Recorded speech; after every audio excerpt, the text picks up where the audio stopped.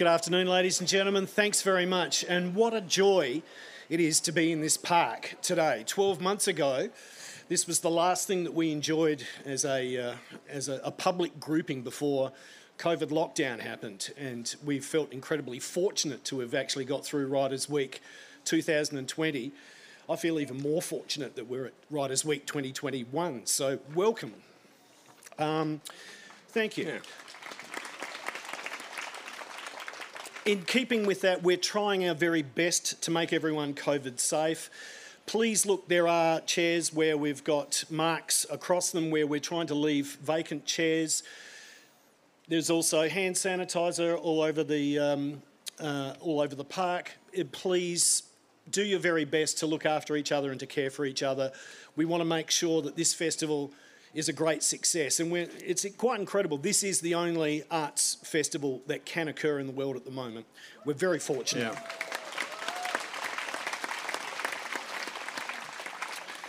Yeah. My name's David Sly. I'm an Adelaide journalist, and it's my great pleasure to introduce today's session. Firstly, I'd like to acknowledge that we are on Kaurna country, and I'd like to thank the Kaurna people for their wonderful welcomes to country that are teaching all of us more about this land that we live on. We respect the Kaurna elders, past, present, and their current and emerging leaders. A couple of little pieces of housekeeping information. Please put your phones on silent. We don't want to hear all sorts of cute ringtones through the show. If you're tweeting and Instagramming, the hashtag is #ADLWW. We ask you that you support the authors and Adelaide Writers' Week by purchasing books in the book tent, which is just over there near the entrance. There will be a book signing by my guest here immediately after the session. He has put some hard work in already and has multiple copies pre-signed. So if you aren't comfortable with being in a queue, you can actually get signed copies from the book tent as well. Let me assure you, though, I've been bathing in hand sanitizer before I came here, so I'm quite clean. As clean as he possibly can be. Ladies and gentlemen, it is my great privilege and pleasure to introduce you to Mr. Richard Fidler. Thank you.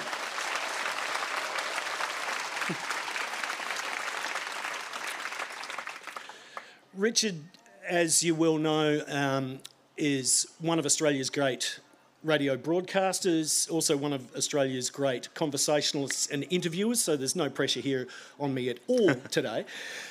But he's also a pretty nifty author who's come up with 3 wonderful books about cities and places. They're probably the largest, most inconvenient travel guides that you can actually put into your bag. But as somebody who took his second book, which was called Sagalands, and I took it to Iceland, it is a very good travel companion, Richard. It really does work in that way. What Richard's been doing in these books is, I think he's really refreshing and challenging the way that we can read history in a modern context. History books can be stuffy and dry. The way that Richard actually introduces history, it's got an energy and an excitement. He's a storyteller and he makes history come alive on the page. To me, that's incredibly exciting. And it's obvious that you've needed to actually address the way that you write history from a clear perspective of how you wanted to do that. Yeah, absolutely. I have always loved reading history. I read a lot of history in my 20s while I was on tour, coming to places like Adelaide with the Doug Anthony All-Stars, sitting in the back of filthy Tarago vans with the most foul-smelling men in the entire Western world, and sort of losing myself by reading history. My dad was a big history lover as well. He was an autodidact, didn't go to uni like I did, but nonetheless sort of taught himself about the history of the world. And we had a shelf of wonderful books at home of hardback histories, and I remember looking at them as a kid thinking, wow, you know, if I could read those, I'm pretty sure I'd unlock the secrets of the world and the universe. And so that always, big history books to me have always felt like a treat. Like, I look at them on the shelves of bookshops and I go, oh, goody. And I've always wanted to write these books myself. It's interesting, the 3 books that you've written. You've done them from a perspective of, it's not just a history book, there's very much a personal entry into those books. The first book that you wrote in 2016, Ghost Empire, was built on a journey that you did with your son Joe, and you went to Constantinople and you looked at the great city of Constantinople through your and your son's eyes, and then stepped back through history to actually figure out why is this place so special. The second book that you did was with a good friend of yours, Kari Gislason, an Icelandic, who taught you about the sagas, and then you were able to spend time with him in Iceland to actually live the sagas, to go and actually walk around the country and to learn where that came from. And they were two very personal perspectives, while still being very respectful of the journey of history as well. Yeah, that's right. And this book for me is... The Golden Maze is the story of my personal immersion. It begins with my introduction to the city of Prague in the aftermath of the Velvet Revolution, which is one of the most exciting experiences of my entire life. It's something I never forgot. It still affects me emotionally to remember what I saw and did during those weeks I spent in Prague at the time, amongst what I think were the happiest people in the world, living in the world's most beautiful city, despite being grimy and sort of a bit broken down after 4 decades of Soviet-style communism. To see the elation in the streets, the sense of urgency and celebration and joy at the time in this magical, profoundly weird place was one of the most moving and powerful and exciting experiences of my entire life. And that's how I start this book. It's interesting because you went to Prague not having a great knowledge of it or a great love affair until you actually arrived. It was almost by happenstance that you thought it would be very interesting to get to this place right now at this point in history. Yeah. I was performing in London, doing a theatre season in London, and in 1989, and people here might remember that was the year of miracles. It's sort of a very different time to the one we live in now, where good news kept coming in all the time. Dictatorships were being overthrown and replaced by brand new shiny democracies, and it was like that through the whole period of 89. So while in London, I was performing and I couldn't go over and see for myself. And one by one, these old police states set up by Joseph Stalin after the Second World War collapsed under the wave of popular uprisings. First it was Poland, then Hungary. Then in November, you might remember the Berlin Wall came down. I was sitting in London watching footage of people dancing on top of the Berlin Wall, drinking champagne, thinking, God, why can't I be there right now? But I couldn't get there, because I had to keep performing in London. So as soon as our theatre season ended, my girlfriend came to London and she and I flew first to Berlin and then we arrived in Prague. Now, I knew nothing of the city. I knew fragments of its history just from knowing a bit about the Second World War and the Prague Spring of '68. But we got there. I couldn't even book a hotel room because I'd heard there was one hotel to stay in, which was the Grand Hotel Europa in Wenceslas Square. I rang them and I had no check and they had no English, so they just hung up. So I arrived there at this hotel, and this was like a week after they'd overthrown their government, this police state of bland and cruel communist bureaucrats. And the man who replaced them, the new president, was the leading dissident, a hippie playwright named Václav Havel, a man of kind of unimpeachable courage and integrity who'd spent years in jail as a dissident. This lovely man was suddenly the president of this joyous republic. So the streets were full of people. There was so much going on, flyers being handed out everywhere, people drinking in the streets, which I'm always in favour of just quietly and under those circumstances. It was so exciting. So we checked into this hotel, and which dealt with the incredibly rude and hostile front desk staff, who I now realise were all members of the secret police who were waiting to lose their jobs, and so no wonder they were in a pretty filthy mood. And we found ourselves staying on Wenceslas Square in this Art Nouveau palace, the Grand Hotel Europa, with these curling, winding staircases, these beautiful rooms, a glorious cafe downstairs with a gypsy orchestra playing, and it was also deliciously threadbare and run down. The paint was peeling, the carpet was threadbare. The radio station in our room had one radio station on which was the state radio channel. So all of this was thrilling and delicious. So yes, we arrived there knowing nothing. I had 2 words in Czech, which were prosim, which means please, no, 3 words, prosim, please, yukui, which means thank you, and pivo, which is beer. And of course, that then led to a wonderful time. Look, those 3 words will get you everywhere in this world, I find. Yeah, yeah. So how did you negotiate the city at that point? You didn't know much about it. There's all this excitement and energy, and it's left such an indelible impression on you. What happened at that time? Well, one of the things was that Australians were unthinkably exotic to the people of Prague at that time. They'd never seen such creatures before. And here, me and my girlfriend were a couple in captivity in their city. One of our first nights we were there, we went out to Wenceslas Square late at night for the commemoration of one of the great martyrs of the city's history, a young man named Jan Palach. Jan Palach was a student who, in January 1969, self-immolated at the top of Wenceslas Square in protest at the Soviet invasion of his city. And it was terribly tragic. And people who tried to commemorate his death had found that they were being chased away with water cannons and police with batons in the past. So this was the first time they could legally commemorate this poor man's death. So we went out to near the statue of St. Wenceslas in Wenceslas Square, and there was a big sort of wedding cake of melted candle wax and flowers and messages and all that.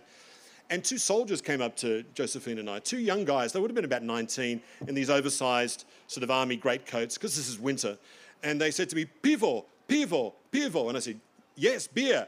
I thought, this would be fun to go drinking with a bunch of Czech soldiers. So I said, sure, come with us. Hotel, pivo, yes, I'll buy you a beer. And he said, one of the soldiers, Jan, said to me, oh, American. And I went, no, Australia. And he went, Australia. He went, Sydney, Adelaide, Melbourne, Perth. Like he'd studied his geography book. Mm-hmm. And then he went, Australia. He went, AC/DC. AC/DC. And then he went, Angus. And then he started to copy Angus Young by playing air guitar in the middle of Wenceslas Square, even making his little sort of jailbreak sort of electric guitar solo. I thought, you're kind of fabulous. So we went back to the bar, at the mezzanine bar at the Grand Hotel Europa, and these guys were fairly young fellas, so after they served beer in like vase-like quantities there, which is also a marvellous thing. And so Jan turned out to be a bit of a 2-pot screamer, so he was pretty schnickered after one of these glasses, and we got quite emotional, and he said to me, Richard, and I said, yes. He said, we are friends, yes. He said, Richard, Australia, Czechoslovakia, America, Germany, Poland, one world, please. And I said, yes. And he went, no, listen, please. Australia, Czechoslovakia, America, Russia. And as soon as he said Russia, the guy at the next table leapt up, came over and went bang on the coffee table, making all the glasses bounce. And he went, no, Russia, not Russia, no. And stormed out, because memories of 68 are still pretty hard on the Czech people there.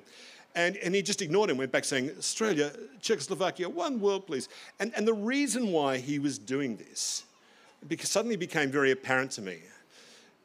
And that's because we all knew at that moment we were going to have a future again. Now, I came out of high school, out of Norwood High here in Adelaide, in 1981, 82, thinking I wouldn't live to see 30. Because this is largely forgotten now. The Cold War tensions of the early 80s were such that people my age really expected to expire in a nuclear holocaust. And there was kind of almost no point in planning for the future. It felt like it was so inevitable. I went to uni in Canberra at ANU, and we used to have conversations in the refectory along the lines of, so if there is a nuclear exchange, would Canberra be a target? And the people go, oh yeah, mate, the Deakin telephone exchange, mate, the Soviets will want to take that out. and so this we thought meant we'd be atomised rather than die a long lingering death in a nuclear winter. These are not good conversations for young people to be having.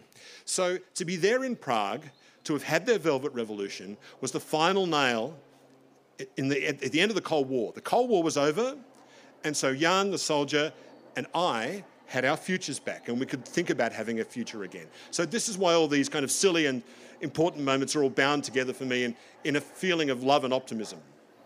It's fantastic. It's led to the point where it's time to write another book, and you decide to actually write a book on Prague. How difficult was it to channel that simple affection into saying, I'm going to write a book about this city and trying to figure out the shape of how you wanted that book to be? Well, Prague was very mysterious to me when I was there in the Velvet Revolution aftermath. It was so stunningly beautiful and weirdly so. And it also had this odd feeling of familiarity. And this is something that many people who come from New World cities experience when they go to Prague. It's so enchanting. And you go, why does this feel a bit like a memory of some kind? And it takes you a while to put your finger on it. And it's because Prague is the landscape of all those old European fairy tales and folk tales that we're given as children, that live and burn in our imaginations. And we walk away from that landscape, but it's still there in the back of all our minds if we had them as kids, those old grim fairy tales and folk tales.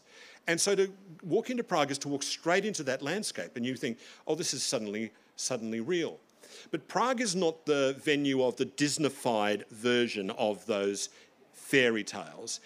It's the city of the older and crueler version of them, the one where Cinderella's older sisters lop off parts of their feet to fit them into the glass slipper, the one where Little Red Riding Hood opens up the larder at the wolf's house to find bits of her grandmother inside there, then is forced to dance naked before the wolf before he devours her, and that's the end of the story.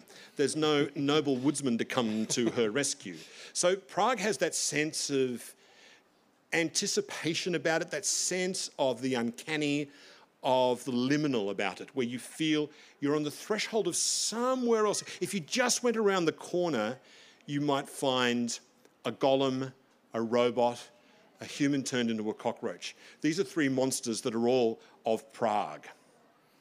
It's quite incredible. And as you've gone into research this book, I think the layers of complexity that you had to both encounter in your research and then try to build a narrative around, you've got such complexity in Prague. Let's start with the nationalities to start with. The Jewish quarter, the German, the Czech people, all in one very contained space.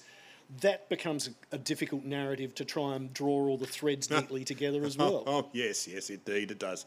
Look, it's been a city for 1,000 years. There's great arguments about who was there first and yeah. But as an outsider, you don't get too caught up in whatever Czech chauvinism or German chauvinism or whatever chauvinism there is that's around.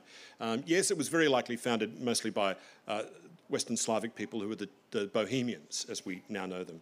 The reason why we get the word Bohemian is because in France, Bohemian was a word they used for gypsy people. So when gypsy people came to Paris, they were called Bohemians because they were thought to have been from Bohemia, which is why we associate the word Bohemia with that kind of a life. Sleeping in late, living for art, dancing, fun, that kind of a thing. Dying, starving in a garret, all of that. So the Bohemians were one of many people that came into the area, made a settlement there, and German people came to live there as specialised craftspeople, and very soon afterwards, Jewish people came to live there. And they're foundationally the three great people of the city. And I was delighted to find our graphic designer who designed this cover incorporated all three elements here. The border on this and the white text on red, that's the colour of the Czech street signs of Prague. There's black and gold to represent the German people of Prague, and I asked them to add a little gable here, which is the gable of the old new synagogue in the Jewish quarter of Prague. So it's a story of various peoples who have coexisted, interacted, shared all sorts of things, have gone to fought each other, have perpetrated terrible cruelties upon each other, have performed enormous kindnesses with each other. All of that is all bound into the story of Prague. And it was only the catastrophe of the 20th century that pulled those three people apart. Firstly, after the Nazi invasion, just about the entire Jewish population of Prague that had been there for 1,000 years were exterminated in the death camps. Then after the war, such was the poison that Hitler had injected into the city, into the country, that the German inhabitants of the city and of the country were very largely expelled. So it's now a much more Czech place than it ever has been in the past.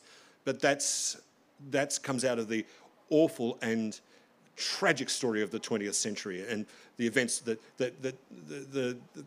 the crimes the two great dictators, firstly Hitler and then Stalin, have perpetrated on this beautiful place.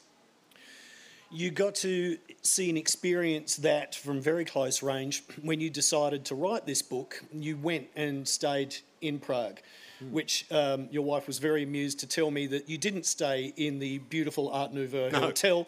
You actually got a residency to go to a writer's flat, which was out in a very grim-looking cinder block building out in suburban Prague. So you didn't get to have the fairy tale experience at all. No, I was fine with that. I have to admit I was fine. Well, it would have been nice to stay in the old town or the new town, you know, right near the trams and the cafes and everything. No, I was in one of the Soviet-style housing commission blocks called Panelak in the outer suburbs, near the movie studios out there. But it was fine. The apartment was warm and airy. It was lovely, and it had been owned by a Slovak writer, Ladislav Mnachko. And it was good for me to experience that, because that's as an authentic part of Prague as the beautiful old historic part of Prague. And even there, even those kind of grim Soviet-style tower blocks, there's something of the weirdness of Prague about even them. Those places feel quite airless and haunted late at night. So again, there's that kind of liminal sense all the time, even in a place as grim as that. By living in Prague while you were writing, and quite a concentrated time to get the work done, I think you really plugged into trying to understand the Czech psyche. You've already talked about different cultures having to live close together, all sorts of atrocities being put upon them. And you really made efforts to try and unravel or try and answer questions that you had in your own mind about what makes the Czech psyche. What did you find? Well, firstly, above and beyond everything, for me in any case, is the Czechs are the greatest piss takers in the entire world. They're a small nation. They've been lent on by great and powerful neighbours many, many times, and their way of dealing with overweening power is to satirise it, to poke fun at it, to make jokes about it in such a way that they don't know they're even being laughed at. Some people might have heard of the great Czech novel, The Good Soldier Švejk, which is written by a man called Jaroslav Hašek, where they have this practice where you can thwart the occupying power by fulfilling every order 150%. You over-fulfill it, thereby defeating the purpose of the order. And when the boss shouts at you, you go, "Oh, I was just trying extra hard." You know, that's the way. Jaroslav Hašek himself turned out to be one of my favourite characters in the entire book. He appeared around about the turn of the 20th century, when it was still governed by the Austro-Hungarian Empire, when Bohemia was part of the Austro-Hungarian Empire. And he was a pub dweller, a drinker, who formed a political party in the pubs of Prague called the Party of Mild Reform within the limits of Austro-Hungarian tolerance. That was his start. He wanted to marry an attractive woman, but her bourgeois parents didn't approve of him, so he had to take a proper job as the editor of Animal World magazine, then got sacked from the job by inventing animals and writing long articles about them. For that, he was thrown into a lunatic asylum, and when he came out, he formed the Cynological Institute of Prague, which was a dog fancier's salon. And what he would do is he'd go into the streets and find mangy strays, take them in, dye their fur, and sell them off as rare, pure-breed animals to the wealthy burghers of Prague. When World War I broke out, he wanted to take the piss out of all the kind of hooray for the militarism and chauvinism that was going on at the time. So he checked into the top brothel in Prague, which was also a hotel, gave a Russian-sounding name, and for reasons for visit, he wrote, "To inspect Prague's military installations." Half an hour later, police had surrounded the building with guns, and when they realised that the offender was that idiot Hašek, who was well known to them, they arrested him and threw him in prison, and then they realised that when they looked at his Russian name, if you spelt it backwards, it meant "kiss my ass" in Czech. So, and this tendency appears again and again and again in Prague. During one of the signs that something was up, that the Velvet Revolution was about to happen, was there was a group that formed of students called the Society for a Merrier Present in 1988. And these were young men who organised a demonstration under this totalitarian system that was in place in 1988. They organised a demonstration across the Charles Bridge where they carried blank sheets with no slogans on them, but holding them up. They wore watermelons for helmets, and had salami sticks for truncheons. And as they crossed the bridge with their blank banners, advocating nothing at all, they were arrested and the banners were confiscated, which made everyone fall about laughing. After the Soviet invasion in 1968, the Soviet army and the police were everywhere on the streets, stopping protests. People were listening to the BBC on little transistor radios. So the police confiscated every transistor radio they could find. So Praguers would then get bricks of coal and put them up to their ear and listen to that, and they'd be confiscated as well. So stuff like that makes life under totalitarianism bearable, I think. So God bless them for that. They are proper larrikins, and it's hard not to love that about them. So you can sort of see where Kafka gets, Yes, he wasn't certainly. a lone figure No. with that sort of worldview and sense of humour, that's for sure.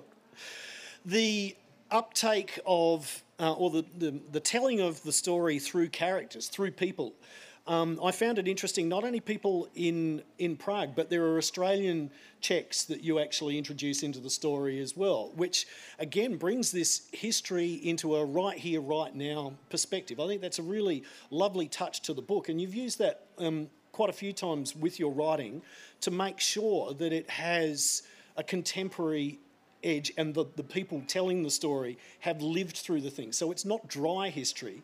It's very current and topical and very person-orientated history. Yes, one of my... The moment I really knew I had a book was when I went to talk to Jaroslav Kovačík. Jaroslav, people might remember him here, he lived in Adelaide for some years. He was a presenter on Classic FM. I was a big fan of his. He used to do a show called Nova Acoustica and Dreamtime on Classic FM. And I knew his daughter, who works at ABC Adelaide as a producer. So my wife and I tracked him down and found him on the New South Wales North Coast and went to his house and got his story. And I knew that Jaroslav would have an interesting story, and so it was.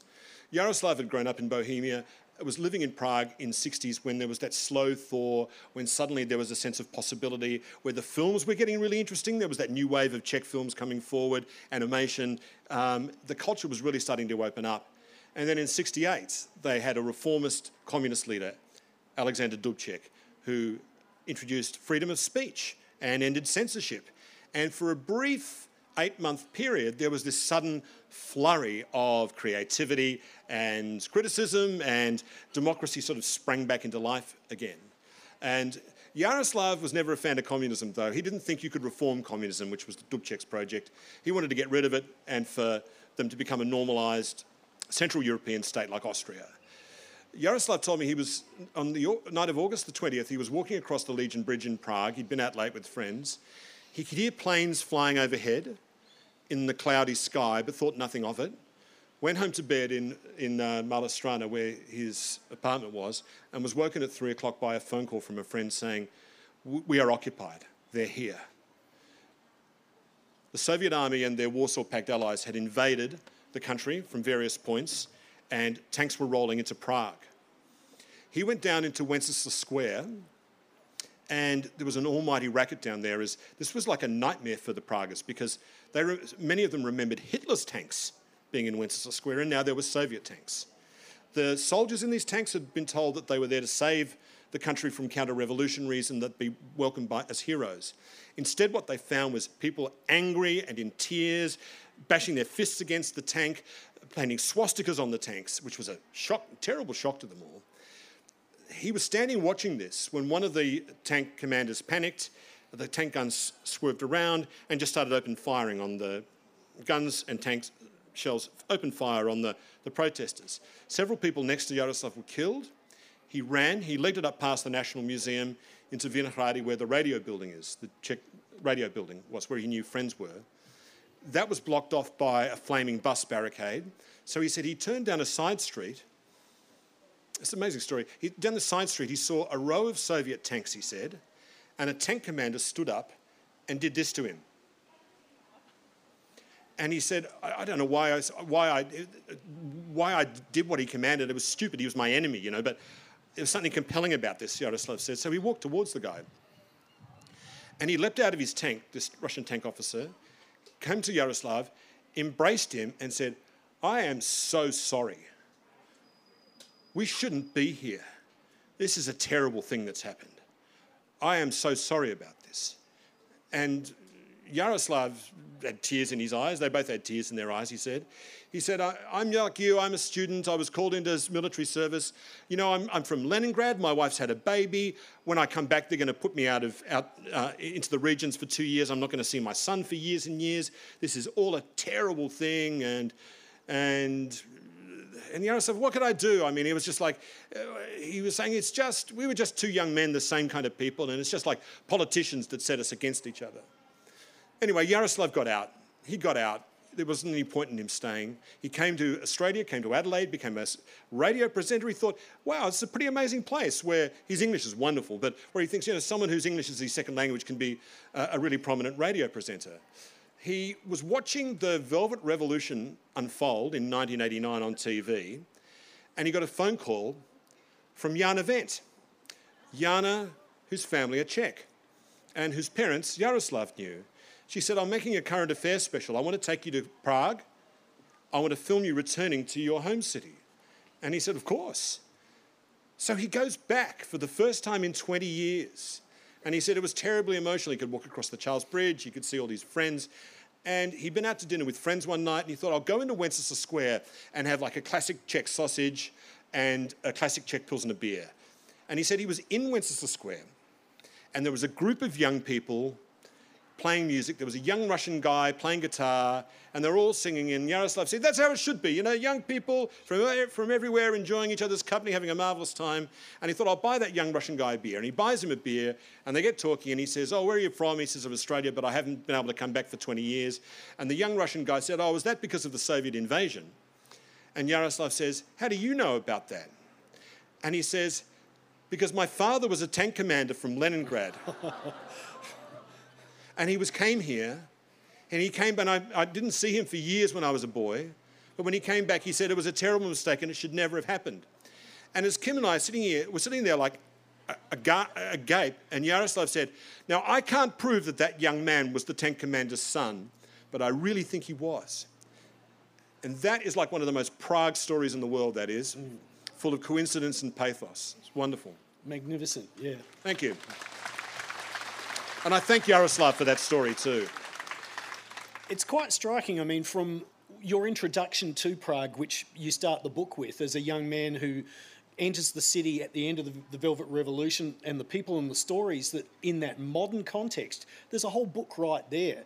But you also choose to go back to the very origins and trace all of the incredible steps through the medieval years as well. What was your decision to actually go deep into Prague? Because it could have just been a book about modern Prague. Oh, the story of the foundation of Prague was irresistible, absolutely irresistible. Prague has a Romulus, except, you know, a founding legendary figure, except the legendary founder of Prague is a woman. She was a witch priestess/princess named Lubusha. And the legend about her goes that she stood on a bluff overlooking the Vltava River, which is where the river that runs through Prague now. And she was said to have had the gift of prophecy. And the legend goes, she was looking out, her eyes became dreamy, and she said, I see a great city. Its glory will touch the stars. And then it said she turned to her courtiers and said, go down into the forest below, and there in a clearing, you will find a man making the best use of his teeth at midday. That is where we will found our city. So the courtiers did as they were bid. They went down into the clearing, and there were 3 men building a house. 2 of them were eating their lunch, but a third man was using a saw on a block of wood, and that's when they knew they'd found their man. And they asked him what he was making, and he said he was making a threshold for a house. A threshold in Czech is Prah. That's where the name of Prague comes from. Prague means threshold. And what a perfect name for a place that for me, throughout my life, has symbolised a place that feels like a threshold to another world, threshold to somewhere else, to something that's quite otherworldly, a place I just can't quite touch. Prague is the city which is attached to the Golem legend, the story of Rabbi Lev, the great Jewish rabbinical scholar of Prague in the Renaissance era, who was, according to the legend, said to have built a monster out of river mud to protect the Jews of the Jewish quarter.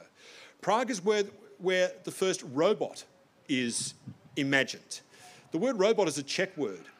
It means forced labour. And The first robots appeared on stage in a play called RUR, Rossum's Universal Robots, written by a Czech playwright called Karel Čapek in the 1920s. And he gave the word robot to an artificial humanoid. And right in that play, you get this idea that's now become a trope of modern science fiction, that we give all these jobs to the robots and eventually they take over from us. And of course, also, it's famously where Franz Kafka wrote Metamorphosis, where Gregor Samsa wakes up one morning to find himself transformed into a giant cockroach, or vermin as the word is better translated. So these three creatures come out of the threshold of Prague from the world's imagination and into our imaginations as well. So that was just like the perfect fable to start with. And also go back a few steps earlier, and Prague was this magnet for incredible minds, astronomers, the alchemists, some of the great mathematicians. All of these incredible brains seemed to resonate and take root in Prague. Yeah, that's why I see a great city, its glory will touch the stars is such an interesting line. Because it was in Prague that the great Rudolf II, one of the world's weirdest rulers, reigned, who was a lover of art, science, music, alchemy, magic, all of those things, and wanted to find shortcuts to power by finding the secret magic that exists behind the veil of the world. This was in the late 1500s, early 1600s. He was the Holy Roman Emperor and moved his capital from Vienna to Prague so he could live in Prague Castle. Much of the magnificence of Prague Castle is owed to Emperor Rudolf II, who was a very, very strange man indeed. He brought Tycho Brahe to Prague and then Johannes Kepler. And it's in Prague, working as his imperial mathematician, that Kepler deduced the secrets of planetary motion in Prague. One of the world's great achievements of astronomy was done in Prague. It was also in Prague that attracted great alchemists who were looking to create the Philosopher's Stone, the secret ingredient that would allow Rudolf to turn base matter into gold and thereby fund his foreign adventures, and also to create an elixir of eternal youth because he was terrified of death. Queen Elizabeth's magician, John Dee, he came to Prague with his... Now there's a title I'd like on my business card. He came to Prague, led there on a kind of a ruse by his charlatan sidekick, the Irishman Edward Kelly, who they brought with them a scrying stone, and they absolutely believed themselves to be transcribing the conversations of angels while they were in Prague. It's an amazing place. This is the kind of place where incredible things like that happen, particularly at that point in time. You get that on one side, and then you have such incredible conflict and heightened passions, including this rather peculiarly Czech method of solving political disputes by throwing people out of very high windows. Yes, it's a marvellous thing. It's called defenestration. It means like to push through a window, essentially. There are three great occasions there have been defenestrations, some of them tragic, some of them not so. The first defenestration of Prague kicks off a whole range of wars. Same thing again the second time round. The second time round, there were some Catholic councillors. These were wars of religion between... Protestantism was kind of really invented in Prague rather than by Martin Luther, just quietly, a century before Lutheranism started. And the Catholic councillors were thrown out of the walls out of the window of the palace, and from a second-storey window, and they survived by landing in a gigantic dung heap at the foot of that. And the Protestants at the time thought, ha, they landed in the dung heap. And, of course, the Catholics at the time said, yes, the Blessed Virgin Mary put it there to break their fall. And you might have seen the Virgin's hand just gently let them down into the shit. So there we are. Yes, wars of religion have gone through that place so thoroughly with such horrific consequences. I think there has to be a connection between that and the fact that the Czech Republic is the least religious nation in Europe today. They're completely different from their Polish cousins in that sense. That's interesting in itself. The way that you've told these stories throughout the book, it's a yarn spinner, really. You've injected a lot of people into it, and I noted with great interest that Christopher Menz, who Adelaideans will remember was the director of the State Art Gallery of South Australia and is now director of the National Gallery, also writes reviews for the Australian Review of Books. And he wrote some words on the Golden Maze, and I did notice with curiosity that he sort of sniffed that the first half of it, it's definitely not a scholarly work. And to me, that seemed really curious in a fairly landlocked view of what history is and what history isn't, how you are and are not allowed to write history. And I was quite taken aback by that. What are your thoughts on that sort of view of what you can and can't do in what's deemed to be a history book? I don't know. I mean, that's a rather silly thing to say, I think. I mean, it's footnoted, it's got a gigantic bibliography, it's very, very well written, carefully researched. I don't think anyone's been able to poke any holes in it either. Historically, I don't think I found anything that's incorrect. I don't really know how to respond to that. I mean, that might not have been to his taste, the first part of the book. The 20th century bit, I think he liked a lot more. Yeah. I don't really know how to respond to that. I mean, I think all writing of history is an act of discrimination and discernment. Like, you need to pick out the bits you want to write about and find the bits that are important and understand why they're important and then make them compelling at the same time. I think you've actually described your own book best. Well, on the cover, you've described it as a biography of Prague, which I think is a really nice way of telling the tales of a city and bringing it to life in a contemporary fashion. Indeed, yes, that's right. Yes, I've nothing more to say except I agree with that. Yeah, that's why it is. It's definitely personalised. Yeah, that's why it begins with me and why I wanted to write the book and why I care so much about the place at the outset of the aftermath of the Velvet Revolution. Yeah. You've written 3 books based on history now. Where next? I've got a few ideas.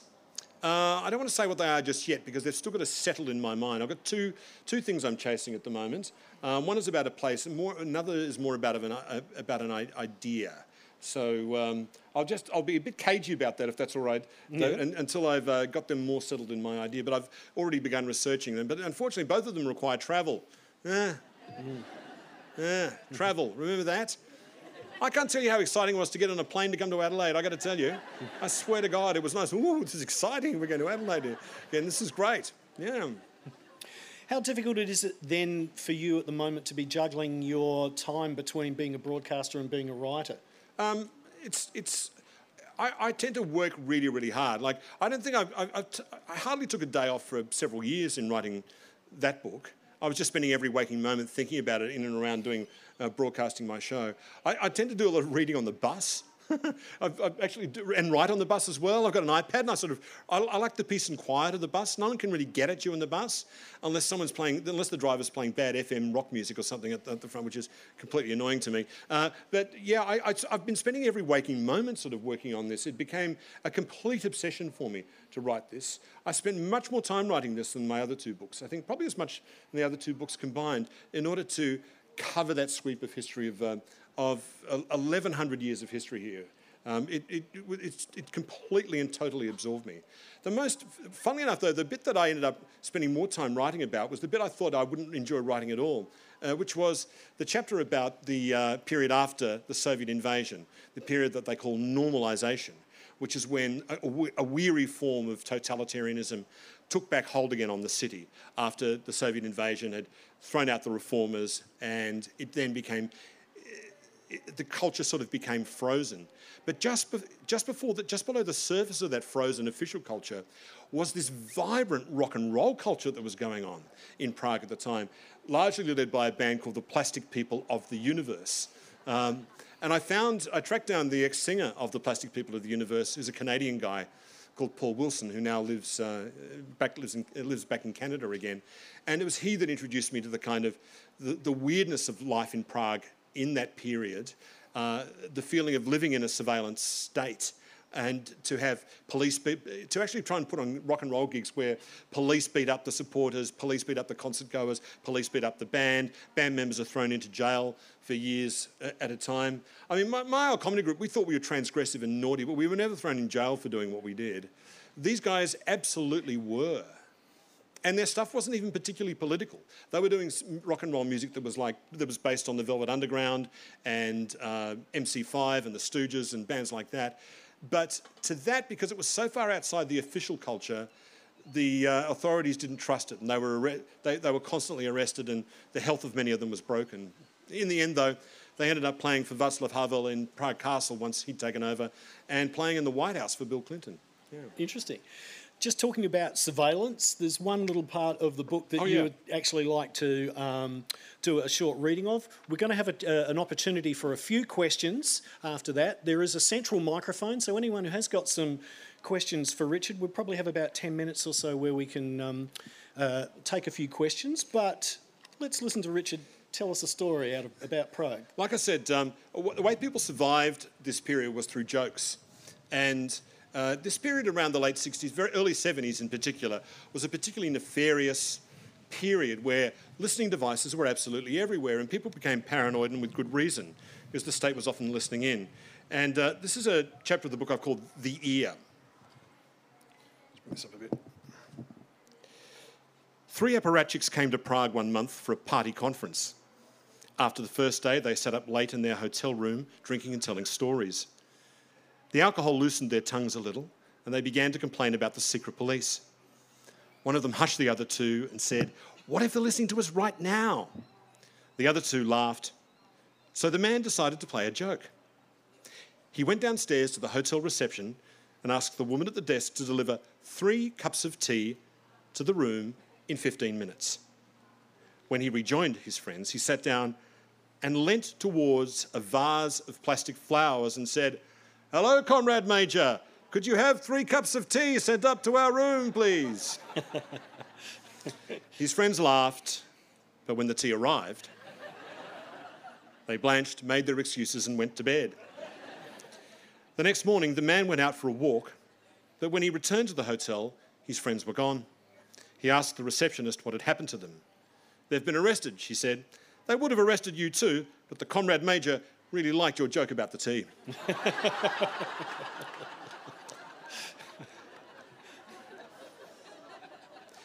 The dread that one's conversation might be overheard was the subject of many jokes from this time. Some were long, shaggy dog stories. Others achieved a kind of pithy perfection. An American visits a Czech relative in Prague. "How are things going?" he asks. "Oh, you know," replies the Czech. "Can't complain."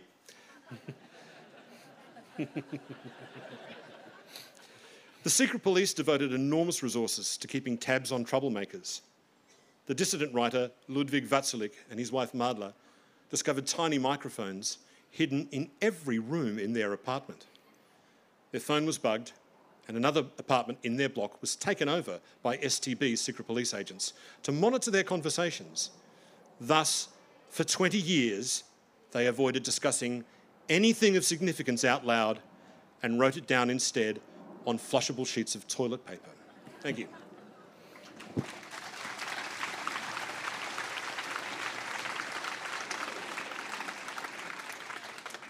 Difficult days indeed. And that just reminded me sort of another anecdote in the book where the people were quite happy to stand up to authorities and really stick it to them. The giant statue of Stalin that was carved Oh, yeah. was not given the most glamorous or flattering nickname by the people. The Stalinist show trials in Prague were amongst the cruelest and most vicious of that time. All sorts of very decent people were judicially murdered by the regime in the early 1950s. It brought such a pall on the city. The regime was so frightened of Stalin that they came up with an idea. In Prague, they said, "We are going to build the biggest statue of Stalin in the world." And they held a competition, and all local sculptors were expected to apply to enter the competition. And of course, all of them were terrified. It was won by a man called Otakar Svets, who didn't want to win, so much so that he'd actually plagiarised someone else's design, hoping that he would be disqualified. But no, he won, to his great dismay and terror.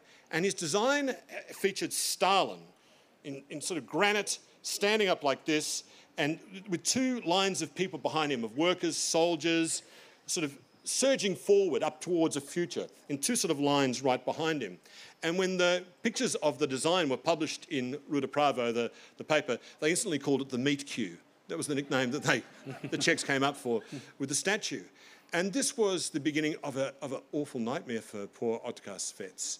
He was terribly worried that it wasn't the right size. The regime came around to his studio all the time and said, can you make Comrade Stalin a little bigger and the other figures a bit smaller? And why is he facing in this direction and not east? Why does he seem to be crossing the river and not actually having crossed the river? And members of the Central Committee were bringing little penknives, slicing off little bits of clay to sort of his design, of his model, so to make it more to their liking. And he began to get terribly worried about all of this. He began to drink heavily, began to cheat on his wife, so much so his wife became so distressed and he found her dead in the bathtub one evening when he got home. He himself became more and more drunk and more frightened. And just at the point when this was about to be unveiled, he got into a taxi to be taken to the statue, and the taxi driver, not knowing who he was, said, "Oh, I wouldn't want to be the guy who designed that statue." And he said, "Why is that?" He said, "Look at it. There's the comrade farmer woman, she's got her hand extended behind her, and it looks like she's grabbing the crotch of the Soviet soldier behind her." And when he realised that, he went home and killed himself. The statue was unveiled, it was put in place just in time for Stalin to die. And once he died, the Soviets began a campaign of de-Stalinisation.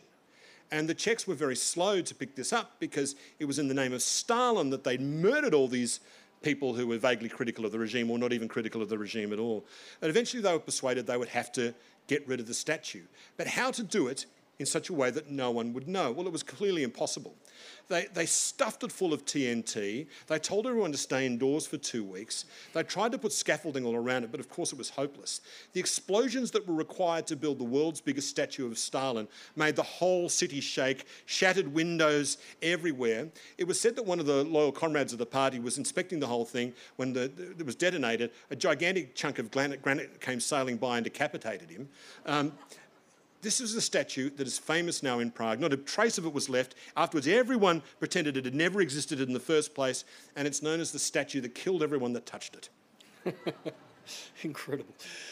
This rollicking story of triumphant moments and great despair, you finish it, I think, with an interesting sort of melancholy. There's hope in your final words, but there's also a reserve and a melancholy, which I think is quite... It sort of plugs into, again, that Czech psyche that you found and you read so accurately, I think.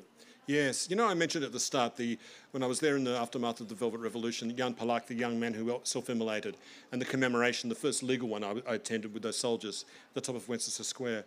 Well, at January 2019, I was able to go to the 50th anniversary of Jan Palach's self-immolation, which was held as a big event at the top of Wenceslas Square.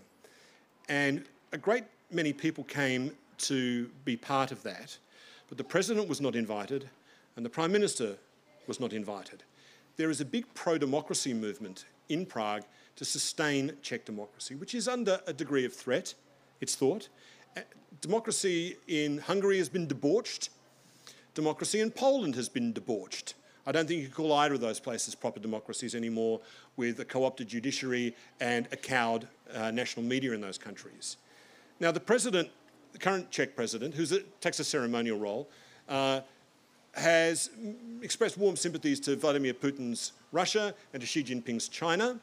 And another prank sort of event, a group of art terrorists, they call themselves, broke into the presidential palace one day, a couple of years ago, and posing as chimney sweeps, they got on top of the roof of the presidential palace, took down the presidential flag, and in honour of Zeman, the president, they hoisted up instead a gigantic, huge pair of red silk underpants. And they were saying, these are Zeman's underpants. You know, and they even took an ISIS-type terrorist photo of themselves with balaclavas holding up the red underpants, like the giant underpants. The current Prime Minister, Andrej Babiš, is alleged to have been a secret police informer. He's the second richest man in the Czech Republic and owns much of its media. So there was this feeling at this commemoration of precariousness, the democracy that was so hard won and won so joyfully and joyously in '89 might be under threat. But there are all sorts of reasons, I think, why democracy will stay in place in the Czech Republic in a way where it's failed in Poland and Hungary. One is that the talented young people have not left, as they have in Poland and Hungary. by and large, talented young people have chosen to stay and make their lives in Prague and in the Czech Republic.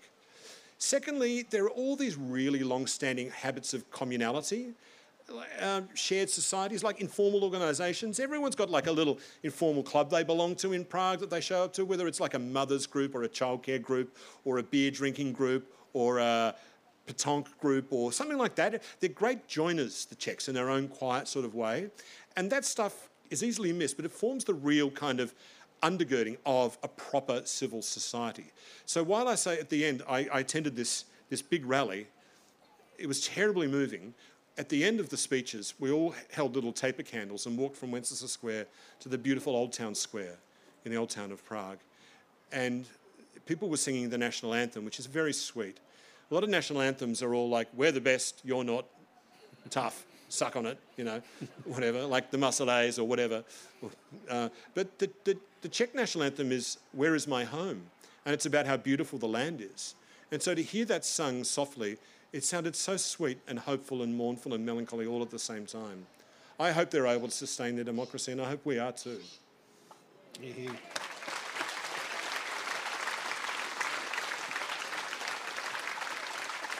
And on that very optimistic note, I think we've drawn to the end of our session. This is a terrific book.